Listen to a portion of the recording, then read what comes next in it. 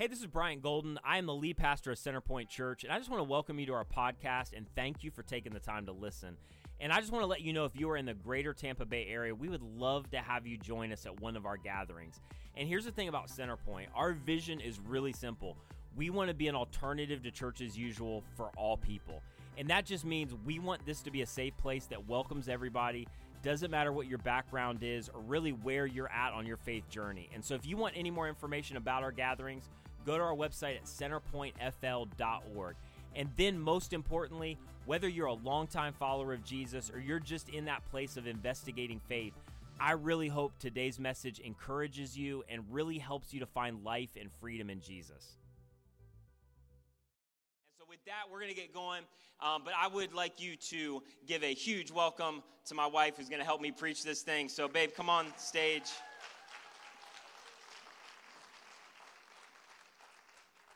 And bring all your stuff with you. So, all your stuff. Yeah, thanks. Appreciate it. This is my throat coat. All right, so what we're gonna do, it's gonna be a little different this series because we're just gonna talk, and there's a couple things we want to share with you real quick today. And here's the whole premise of the series. Like all of us, like there's this big thing of hashtag relationship goals. In fact, you'll like see stuff on Instagram if you're on Instagram, and somebody will post something that looks something like this right here. Where not that, but this other picture like this. And so, like, you know, you see those things, and then immediately, like, there's 7 comments or 17 comments, like, hashtag relationship goals. And the thing that, like, you have to stop and just ask is, okay, number one, there's nothing about that picture that's real, right? It's carefully edited. It is orchestrated. I'm not saying these people are not in love. I'm not saying their relationship is not amazing. I'm just saying there's nothing about this that's real. And so you just have to ask the question, because I've never been driving down the road in my heated car going, hey, I just want to get out and I want to make a heart in the snow for 45 minutes while I freeze my butt off, and then I want a photographer over there so we can take a picture together. Like, that's never been a goal of mine. So the point is, as we start this series, like, you just throw that out there, but there's a subtle problem with the whole relationship goals thing. We never define it. And so we throw it out there, but we don't really know what it is. Yeah, so. And I mean, I don't know if you've ever been one of those people. I mean, honestly, it's this, like, millennial generation that does it. Let's give it up for millennials. But, like, they look through Instagram and they hashtag relationship goals. And so, like, my question to you would be, like, have you ever thought through what your relationship goals are? Even if you've been married for a long time, if you aren't married yet, if you're in a relationship, have you ever sat down and figured out, what do we want our relationship to look like? Or when we see certain couples that we really admire and respect, what is it about their relationship that we admire and respect? Like, what are we wanting to emulate? So early on in our relationship, Bryant was a nerd, so he did a lot of, like, podcasting. He was one of those people who makes fun of. I could just read my way into a good marriage. Yeah. And it did him a lot of good. Anyways, so he did a lot of podcasting. And so one of the things that he was challenged to do in one of the podcasts was to write down relationship goals. So he came to me and he was like, hey, let's write down some of our goals that we want our relationship to look like. So we did that early on. So some of the things we wrote down is that we wanted to pursue Jesus together. We wanted to serve the church together. We wanted to create a safe home for each other and then also for our kids. Another big thing for us is that when our kids finally grow up and leave the house, that they still want to be friends with us and we still want to be friends with each other. That's a big one. And we wanted to learn to fight fair, all of those things. So those were a number of our goals that we had written down. I feel like we hit them all the time. I'm joking, yeah, on being point. sarcastic. So honestly, things are perfect now. That's why we wanted to do this series. Like, here's the reality. Like, and I'll just say this. We were talking about it last night. We've been tried to be as open as we could about our story. Our first year was horrible. It was hell. Whatever other word you want to describe. So I want to be honest about the fact of, like, our marriage is really good. Like, I think if you have a marriage, you kind of think of, like, we're the best marriage we know about. Like, and you should feel that way. I think that's how we feel. But I think there is so much hope in this series because I cannot describe to you how bad it was at the beginning. And we had pursued Jesus with all of our heart, and it was still bad. Everything still went off the rails. And yet God did an incredible work through that. So what I want to say, though, is as good as we think it is now, and it's not perfect. No. I just told about a fight last week that happened 2 weeks ago. It ain't perfect. In fact, this is how it started. Here's how bad it was at the beginning of our marriage. My wife wanted to throw herself out of a moving car rather than be in the car with me. That's like all right. It's true. That's He's how not bad. Exaggerating. Like that's just one story. Yeah. You broke a sink. I broke a sink one time early on. We had just started the church. We were I think that's when we were going to go meet with a couple. Yeah.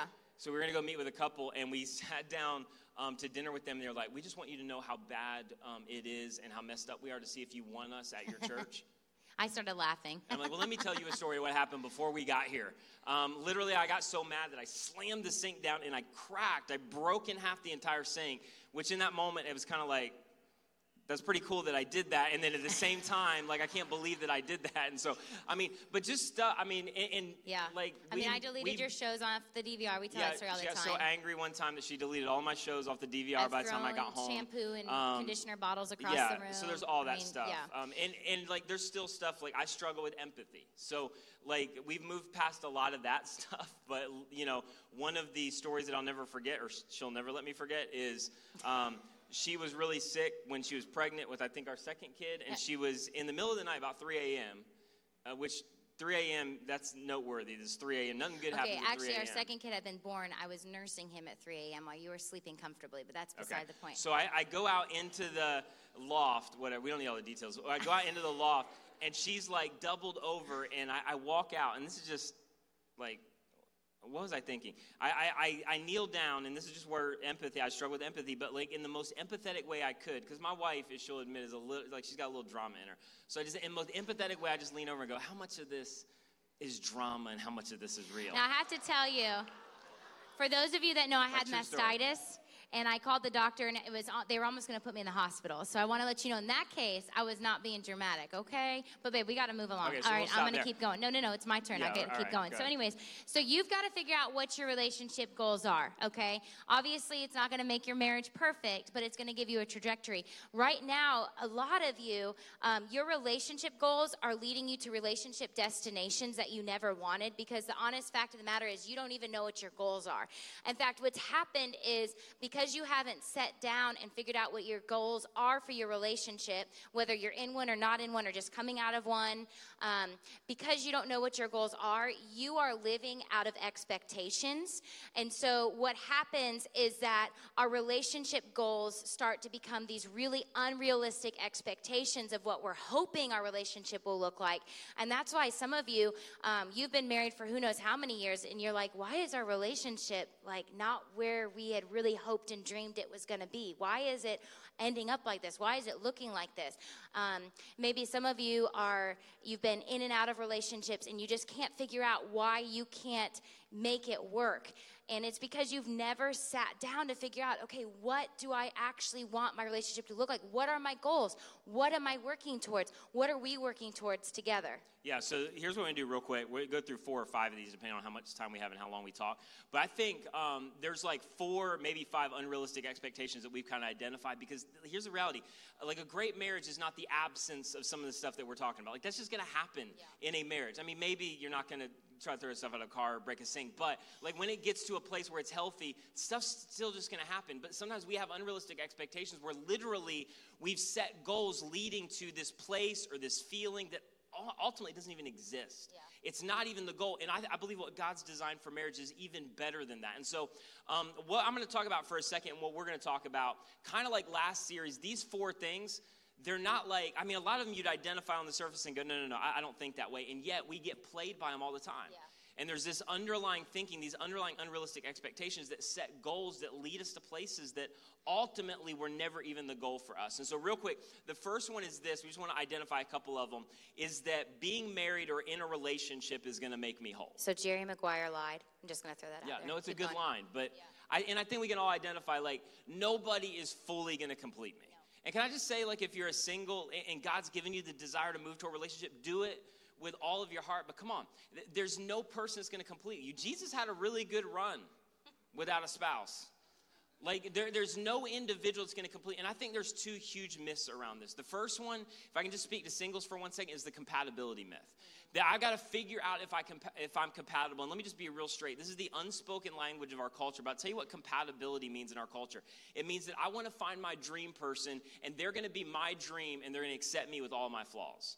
And then we're going to get into relationship, and we're going to work on compatibility, and maybe we're going to live together for a little while. And generally what ultimately happens is, I want you to accept me as I am. I want you to work on your stuff, but I don't want to work on any of my stuff. And I'm always going to have one eye out to see if there's a better offer. Yep. Like, that's what compatibility ends up being in our culture. And then the second thing is this for all of us, is that we just buy into the right person myth. And that we think that if I meet and I marry the right person, everything is going to be all right. And just go with me for a second, because I know that on the surface we're like, no, I don't. But we do. And here's how it looks for some of us. There's some habits that we are or we're carrying. There's some anger issues that we were carrying. There's some insecurities. There's some feelings of self-worth that we've never dealt with. There's some multi-generational stuff. And somewhere in the back of your mind, you thought, if it's right, if this is the right person, then a lot of that stuff is just going to kind of take care of itself. And then all of a sudden you get into a relationship and you find that that's not the case. And then a lot of people start to buy into the lie of, well, because I'm so angry or because I'm dealing with whatever, I'm not sure if this is the right person. And then all of a sudden the right person DMs you on Facebook from high school. Or you look across the office and the right person is sitting 3 cubicles down. And because you just thought listen, I just want to say this one thing. Marriage does not solve problems. Marriage creates problems. Yep. And that's because you can laugh. Marriages aren't broken. In fact, marriages are a beautiful picture of the gospel, and we're going to talk about that later. But we are broken. And so when you take 2 very broken individuals, and that's not a knock on us. If you look at Genesis 3, it talks all about our brokenness. And if you don't buy into Genesis, that's okay. You just look around. You can accept the fact that people are broken.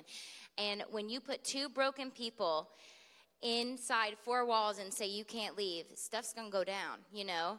And so we have to figure out how to allow Jesus to redeem our brokenness so that our marriages can be a picture of the gospel. But marriages aren't the problem here. We're the problem. Yeah, and so in any relationship, it's going to exaggerate and it's going to expose what you're already coming in with. Yeah. Like physical needs cannot meet spiritual desires. And that doesn't matter whether it's a relationship or anything else, but a relationship cannot meet spiritual desires. And a lot of what we are bringing in is spiritual desires. Like, I want security, I want wholeness, I want fulfillment, I want pleasure. And all of those things are literally image of God. They're God ingraining that in you, that you were created for that. But there's no relationship that's going to fulfill all of that for you. So here's what I would say. Pay attention to that, whether you've been married 15 years or you hope to be married.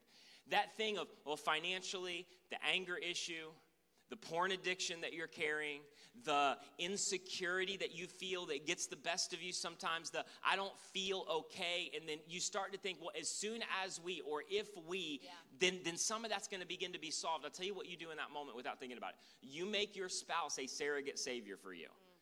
And you start to lean in to go, you've got to give me peace, you got to give me security, you got to give me fulfillment, you got to give me all the pleasure that I need, on and on it goes. And you crush them under the weight of those expectations. Because as amazing as my wife is, and she's just a girl. Well, you're an amazing girl, but you're not she can't be my savior and vice versa. And you cannot fill spiritual needs with any physical thing, including a relationship. And so a lot of times we have this just anger. We come in and we've got this anger issue that we've never dealt with, and the infatuation, the attraction is great, and we're good for 5 years, and all of a sudden this anger starts to come out of nowhere. And we start to buy into the lie of, I'm not sure that I'm married to the right person anymore, because if I were, I wouldn't be this angry. No, that's just you. And I think that's the thing you've got to understand is that marriages will reveal what's going on inside of you, but then marriages aren't supposed to fix you. That person isn't supposed to fix you. Jesus Christ is. And because you're exhibiting this anger or feeling these frustrations or whatever's going on inside of you, that's not that person's fault. I have news for you. That's your fault. That's been inside of you. It's just coming out. And you've got to take that to Jesus. Yeah. But a lot of times people just cut and run. Yeah, so I'd say 2 things, right? If you're single, this is one of the best piece of advice I ever got. It's not original with me, but to begin to ask yourself the question, are you the person you're looking for is looking for? Are you the person that you're looking for is looking for? Meaning, are you pursuing wholeness? And listen, relationships are amazing, and they're parts of you that, yes, they do complete in a sense. But if you start to buy into this lie as if I, then this is going to be okay. I'm just telling you, you're starting to buy into that lie, and you're going to crush somebody under the weight of those expectations. So are you beginning to get whole and pursue freedom and pursue health without a relationship? Mm-hmm. And then the second thing I would say, if you're married, is listen, you've got to lean into this now. And you may be in a place right now where you weren't healthy coming in, and a lot of people want to kind of buy into the lie of, okay, well, then I just need to get out of this relationship, and I need some, I need to self-care. I just want to say this. Self-care is great, sometimes misguided in terms of our thinking. If self-care wounds or hurts somebody else or sabotages a promise that you made to them, it's not self-care, it's selfishness. That's it. Amen. And so now, if you're in the relationship, I say this with love, God wants to move you through together, and it may be more difficult, but he wants to heal you. He wants to lead you to a place of wholeness. And so now you've got to begin to look at maybe where you've been looking at them and what they're causing and what they have brought out of you. And the reality is this may be a gift of God that you needed them in your life to expose what was in you. And if you just cut and run to another relationship, all that's going with you. Yeah, you move from dysfunction to dysfunction. That's what I heard someone say. And so before. part of what God designed for the relationship is it's going to expose and reveal some things you didn't even know it was in there. And so wholeness is available. Yes. But for some of us, we're looking for wholeness in the wrong place. And a marriage is never going to bring that to you. And so what you think is your spouse's problem in terms of your anger may just be that God's revealing what he's wanted to do in your life for the last 15 years. And this is the point where you're going to either deal with it or you're going to blame it on them. But no relationship is going to make you whole. Yeah. We got to move. Yeah. So, I don't know if that landed or not. It did. I heard a little bit, but they're kind of 2. silent. I mean, the more you guys give us, the looser we'll get. So if you really want, there you go. If you want us loose, you got to bring it for us. All right. Unrealistic expectation number 2. I can have stability without a firm foundation. So in just a second, I'm going to read somewhat of a familiar passage, but I want to kind of lay this out for you first, is that a lot of us, we want to build our relationships on sand and have the foundation of rock. Do you understand what I'm saying? Like sand. We want to build our relationships on sand. So we want to, come to church when we want to come to church. Maybe we'll come together. Maybe we won't. We want to handle sex the way we want to handle sex. I can't tell you how many times we've heard from couples who are dating, engaged, leading to marriage, like, we're having sex now because we're just going to get married. It's no big deal. You want to avoid counseling. You don't want to pursue the same belief system. So many different things. You don't want to walk in community. You're building on sand. Yeah. And then you get into a relationship and you want all the benefits of the rock. You want all the peace. You want all the intimacy. You want all the security. You want everything that God wants to give you, but you don't want to do it God's way. And Scripture says it this way in Matthew 7:24. Maybe you've heard this song, "The wise man built his house upon." I'm just wondering why I'm not on the worship team yet, but that's okay. But Matthew 7:24 says, "Anyone who listens to my teaching and follows it is wise, like a person who builds a house on solid rock." So this is Jesus talking. He's saying, those who listen to what I'm saying and do what I'm saying, you're like a person who's building a house on solid rock. But anyone who hears my teaching and doesn't obey it is foolish. Jesus doesn't mince words. It's like a person who builds a house on sand. When the rains and floods come and the winds beat against that house, it will collapse with a mighty crash. I should have done some throat coat too. I know. Okay, so here's the truth of the matter, is that you are going to face a storm at some point. And some of you have not faced any storms yet. You're the lucky ones that are like, man, we're smooth sailing. In fact, we were like that our first year of dating. Did we even date a whole year before we got married? Barely. Anyways, our first year-ish, it was perfect. We had no conflict, nothing. And then we got married. I'm going to tell you, it was a storm. I had a nervous breakdown. That's when we found out I had several mental illnesses.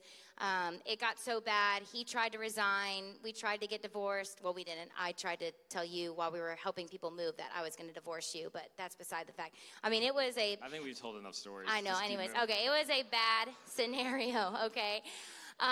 But the Lord miraculously worked through that. We got into counseling, got into community. We spent thousands upon thousands of dollars on counseling. And Jesus really did a miracle. And then we really didn't have a big storm for about 7 or 8 years. And then 2019 happened. And January 4th of 2019, my brother committed suicide. And then shortly thereafter, we found out we were pregnant, which obviously was not a great time for pregnancy, but who knew? Jesus did, I guess. And so we found out I was pregnant, and right around that time, Mom had just taken a really bad fall. She was in and out of hospice, in and out of the hospital. Then we found out I had preeclampsia, and then Case was born September 4th, and Mom went to be with Jesus September 5th. And it was just a crazy, crazy year for us. And I have to tell you that Scripture doesn't say if the storm's going to come. If I don't know if it's still up there, but in verse 27 it says when. When. And it says when the rains and floods and winds beat against. So Scripture, in a way, it's discouraging, but it's encouraging, because it's saying it's coming for you. Like there's a storm, whether it's internal in your marriage, one of you has a nervous breakdown, whatever the case may be, or whether it's external, all these things come at you from the outside. Like it's coming for you. And if you've built your relationship on sand, there's going to be a mighty crash, a mighty collapse. Some translations of Scripture say, great was the fall of it. It's going to fall hard. But if you have built your relationship and centered it on Jesus Christ, then when those storms come, what's going to happen is you're both going to be running towards Jesus, and as a result, you're going to run to each other. And you're going to be able to hunker down, and you're going to be able to make it through that storm stronger than ever. But you have to build on the foundation, and you have to center your lives on Jesus Christ. I think the thing is, like, sometimes, because the first year it was stuff in us, yes. And then, ninth year, whatever that was, it was stuff that happened to us. And I think we have this idea that those storms, whatever they are, wherever they're coming from, that they can steal those things that make a great marriage. And the reality is they can't steal anything. Yeah. And that if you have literally placed your relationship on the foundation of, we're going to put Jesus at the center, not only does it not steal those things in terms of peace, contentment, intimacy, it exaggerates all of those things. Like you literally get more of it. And one of the things that we would say over this last year is that our relationship and intimacy is closer than it's ever been before through the most difficult moments of our life. And I think because that was 9 years of sowing and reaping to be ready for those seasons. And so I would just say this, like your life is going to be centered on something. Yeah.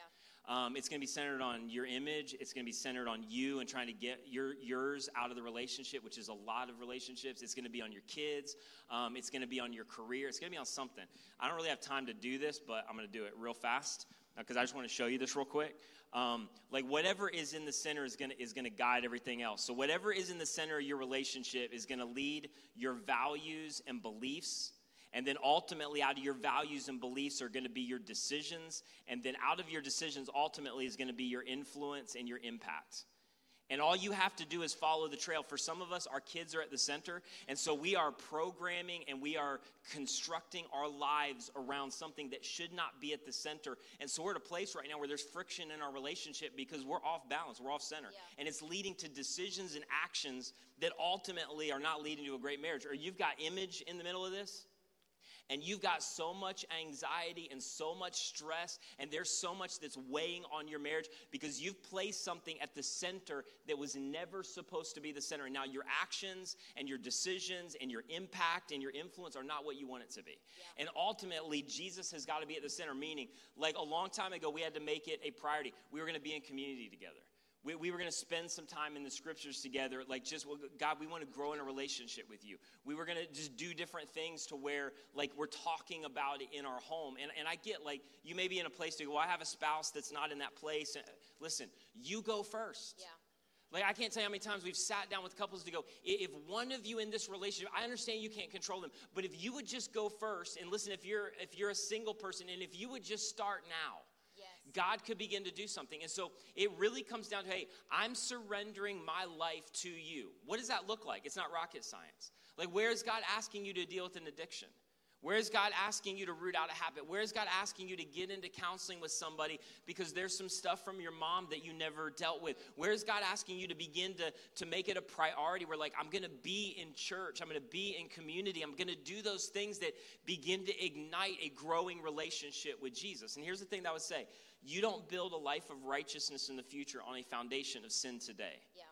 Like your present is going to become your future and it's going to impact every part of your life. And so you need, listen, if you're in a relationship right now, we're like, well, I don't know if they're ever going to make Jesus the center of their life. You go first. Yeah. And if you do, you have no idea what God could begin to do in that relationship. And if you're a single, I can't say this enough time, you start now. You begin now because you're not going to get into relationship and suddenly you're just going to flip the switch. And I would just say this last thing over this last year. We would never choose that, but we would never trade what God did through it. And I'm telling you, it's possible no matter what comes your way if you're willing to build your relationship on the foundation of having Jesus at the center. Yes. Let's keep going. Okay, real quick. Yep. And we got to go real quick. I can make progress without effort. Listen, here's the and I know you get that lie, but listen, no marriage is turnkey. No. Like it's not plug and play. Can I get a witness at the really quiet 8:15 a.m. this morning? So I would just let me ask men this. If you approached your job like your marriage, would you have a job? Snap. I'm just asking out of love. Like, would you have a job? Well, and a lot of you might be sitting there thinking, like, my marriage isn't working. And I'm saying this in love because, like, honestly, like, we're just pretending like you guys are in our living room, and this is like some, like, marriage counseling with you guys. But some of you, your marriage isn't working because you aren't working.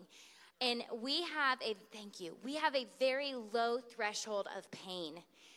Especially in the United States of America, because a lot of us have not experienced deep pain. A lot of us, some of us have, but we have a really low threshold of pain. And so the moment, like, our myths of marriage or relationships start to crumble, we're like, we're out of here. We're peacing out. We're going to go find the next best thing. But I'll never forget, I talked to a lady once, and she had been in and out of 5 marriages, and she said, all I'm going to tell you is, you move from dysfunction to dysfunction because you're not dealing with your stuff. And so that's what we've got to... Yeah, I think part of that is because, like, every relationship, it starts with attraction. It starts with, at some level, hopefully, infatuation, all of those things. But attraction and infatuation by itself is very volatile. And if it never goes beyond that, like, honestly, there's no commitment in that. It's not fully what God designed. It's both and. And so there's a lot of, we just fell out of love. But here's the thing. Here's what Jesus said in John 13:34. I love this verse, and often, like, we don't get the depth of this, where he said anew, meaning literally in the Greek it means hidden, meaning up into this time it wasn't fully known, and people didn't fully know how to love until Jesus described what love is. And I think 2,000 years later, we're still struggling with this. And so Jesus said this, a new or hidden command I give you. And you know this verse, right? Love one another. You're like, yeah, I've heard that a million times. But here's what's really interesting.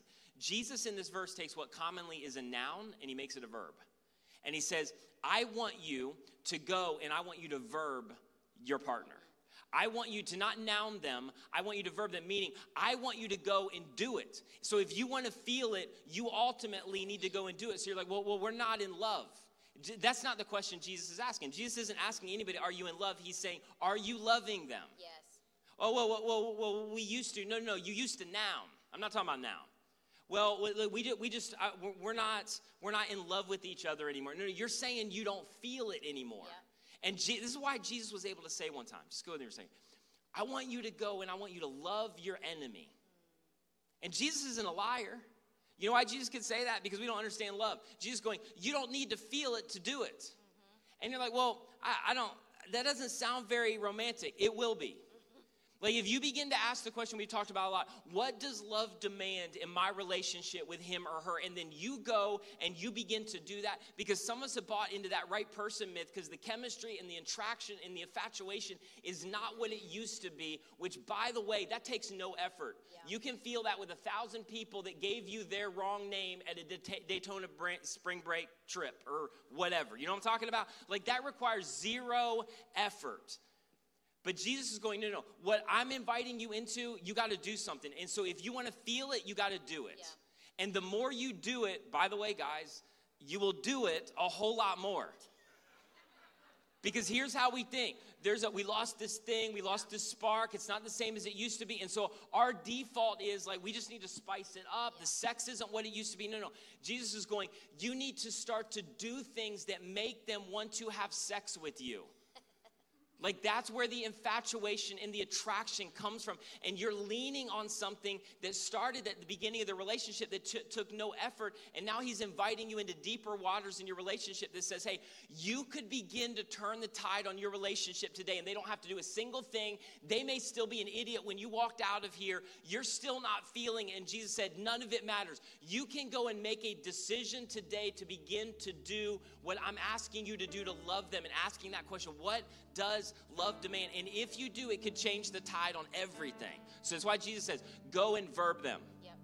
If you want to start to feel it again, go and love them. Go and verb them. I'm not talking about nouning them any longer. So I would just ask you this. Are you willing to initiate And you need to ask yourself to the question, do they feel it? Meaning, I can say it to them until I'm blue in the face. But do they feel it? Do they feel it in terms of money and how I spend my money? Or how I make them feel about money? Do they feel it in terms of my calendar? Do they feel it in terms of what I'm willing to do to protect them? And it doesn't matter which side of the relationship this is on. And you don't need to feel it. Yeah. But they need to begin to feel it. And we'll talk about this later in the relationship. We're like, yeah, but you don't understand. Shh, we're not talking about them. Yeah. This is what Christian marriage is. You're not Jesus' fault. You can ignore all of this. But it's to do for your spouse exactly what Jesus has done for you. That's it. And that sounds horrible. That's it. Until you do it. Yeah. And then eventually you get two people doing it. And I'm telling you, it's the greatest thing in the world. And I'm just going to end with this on this point. There was a time for most of you in your relationship that you did that. And somehow that went away. Yeah. And I think the last unrealistic expectation that kind of piggybacks on that is that I can require more than I'm willing to give. And for a lot of us, what we deem to be a healthy or unhealthy relationship is based on maybe how we grew up, our personalities, what we've been around, the relationships we've experienced in the past. And so one of the things that you have to figure out is, what needs or desires do you have? And I can tell you that those are God-given. Jesus has given you a lot of those needs and desires, but you have to figure out how you're expecting those to be communicated, because a lot of times what you're expecting from your spouse or your partner or whoever you're in relationship with, first of all, we talked about earlier, they can't meet all of those needs and desires, and they're not sure how you want them met. And so the easiest way I can describe this is, my dad traveled a lot, and so one of the ways he expressed love was he bought a lot of gifts. And so early on in our marriage, in our relationship, I thought that was a normal thing, a normal, expectation of love. And I can tell you, Bryant loves me very well, but not through gift giving. That's just not his thing, because he grew up with a very low maintenance mom, which, mom, come on now, but she communicated love through service and time together. And so he would serve me and spend time with me, which some of you are like, I would love it if my husband would just clean the bathroom. He's great at that. But I'm like, that's expected, dude. Buy me some flowers every once in a while, And so we had, and then he would get frustrated because I just want to buy him gifts, and I'm buying. He's like, woman, just, spend time with me. That's all we need. Save the money. And so our communication of our expectations created really unbalanced expectations. Yeah, so just real quick and we'll be done, because it's so important. We're going to do a whole message on this, but everybody comes into relationships with hopes, dreams, and desires. And none of those things are wrong. Again, they're God-given. And so you grew up, and a lot of it's based on what you experienced. My dad did, my mom did, I saw, whatever. But inadvertently, those hopes, dreams, and desires that are not bad things come into a relationship. And somewhere along the way, and sometimes it doesn't happen for years, but there's a shift that happened where all those hopes, dreams, and desires just become expectations that you place on the other person. And all of a sudden, you have a debt-debtor relationship, even in good relationships.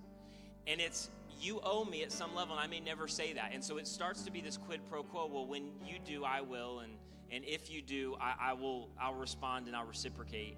And all of a sudden, you got this debt-debtor thing where you put you at the center of the relationship. Because when you get in an expectations-based relationship where I want you to whatever, you're at the center. It's about me. And here's what you need to know, and I'll be real quick. Unconditional love requires margin. And what happens when you allow hopes, dreams, and desires that could even be good to move over into expectations where I need you to fulfill this. I need us to get here in the future. I need you to whatever. Ultimately, we're going to buy that, right? Ultimately, we're going to get to that place. Whatever it is, it could be the day-to-day or it could be your big dreams for the future.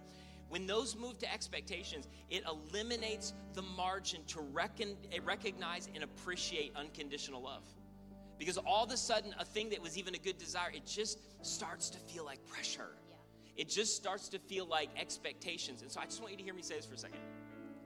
When that happens, a lot of times you don't even know it's happening. All of a sudden, the margin for unconditional love goes away, because even in marriages where you're trying to communicate, I want you to know through this act of service, through what I'm doing and whatever, I want you to know I love you. I want you to know I lay down my life for you. I want you to know that this is me going, I'm all in.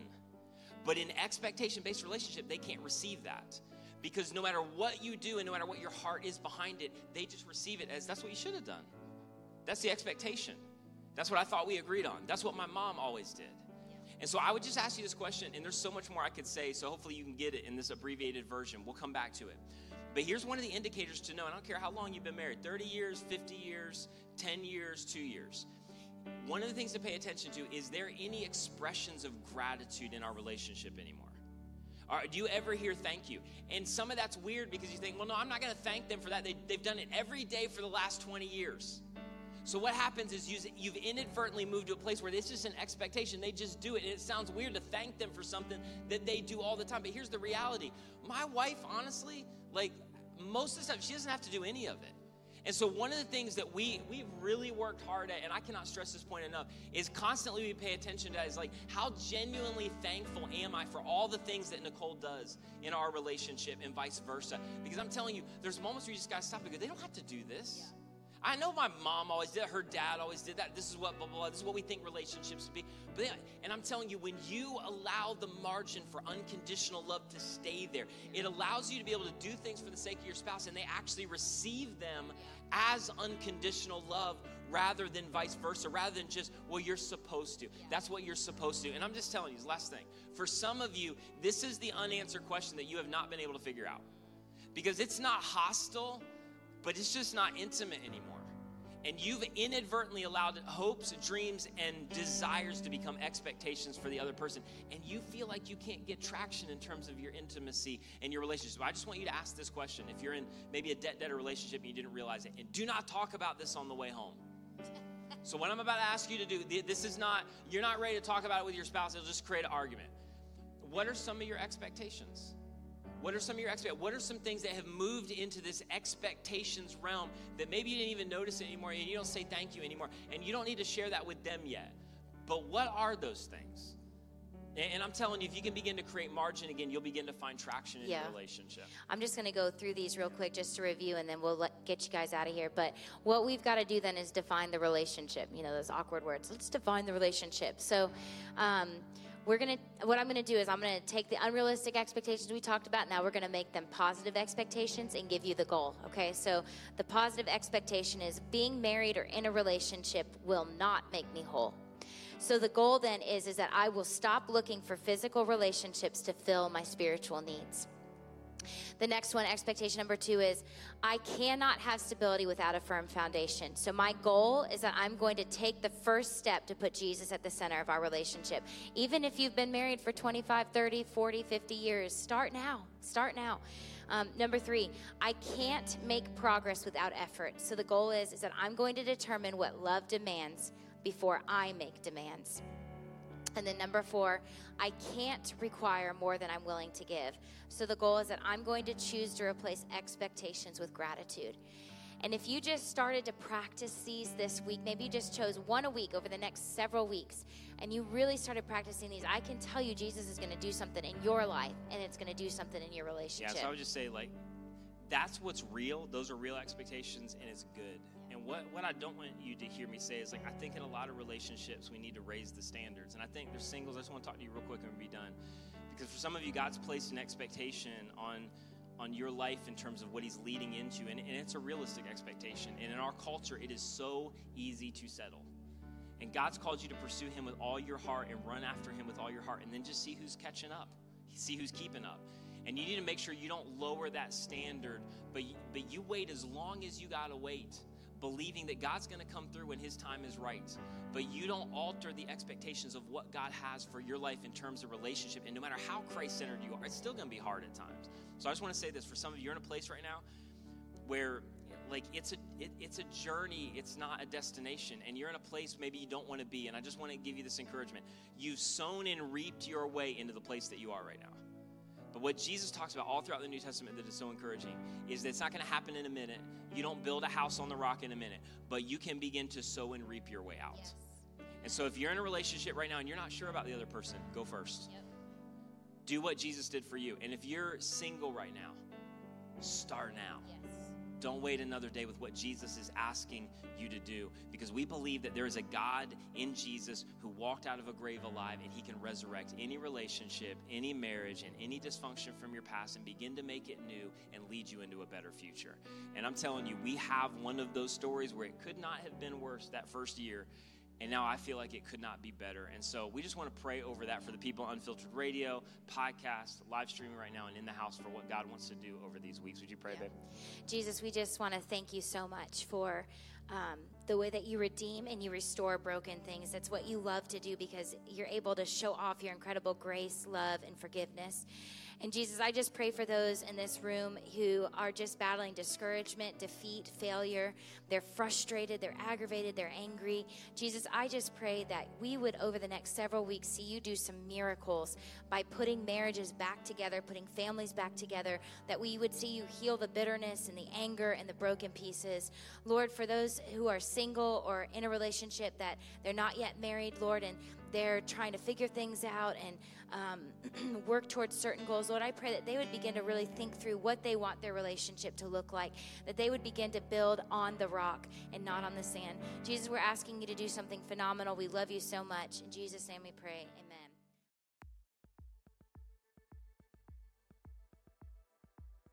Thank you so much for listening. If you enjoyed this message or have been impacted by Centerpoint Church in any way, would you consider helping us out in one of two ways? First, if you would just spread the word, share this message with your friends, family. Maybe you could go rate and review our podcast on your favorite podcast catcher, but this helps us so much more than you know. And secondly, this ministry is supported by people like you through their financial generosity. And so if you've been impacted by any of these messages, would you consider giving to support the mission and vision of Centerpoint to see people reach with the radical grace of Jesus? You can give today on our website at centerpointfl.org. And again, that's centerpointfl.org.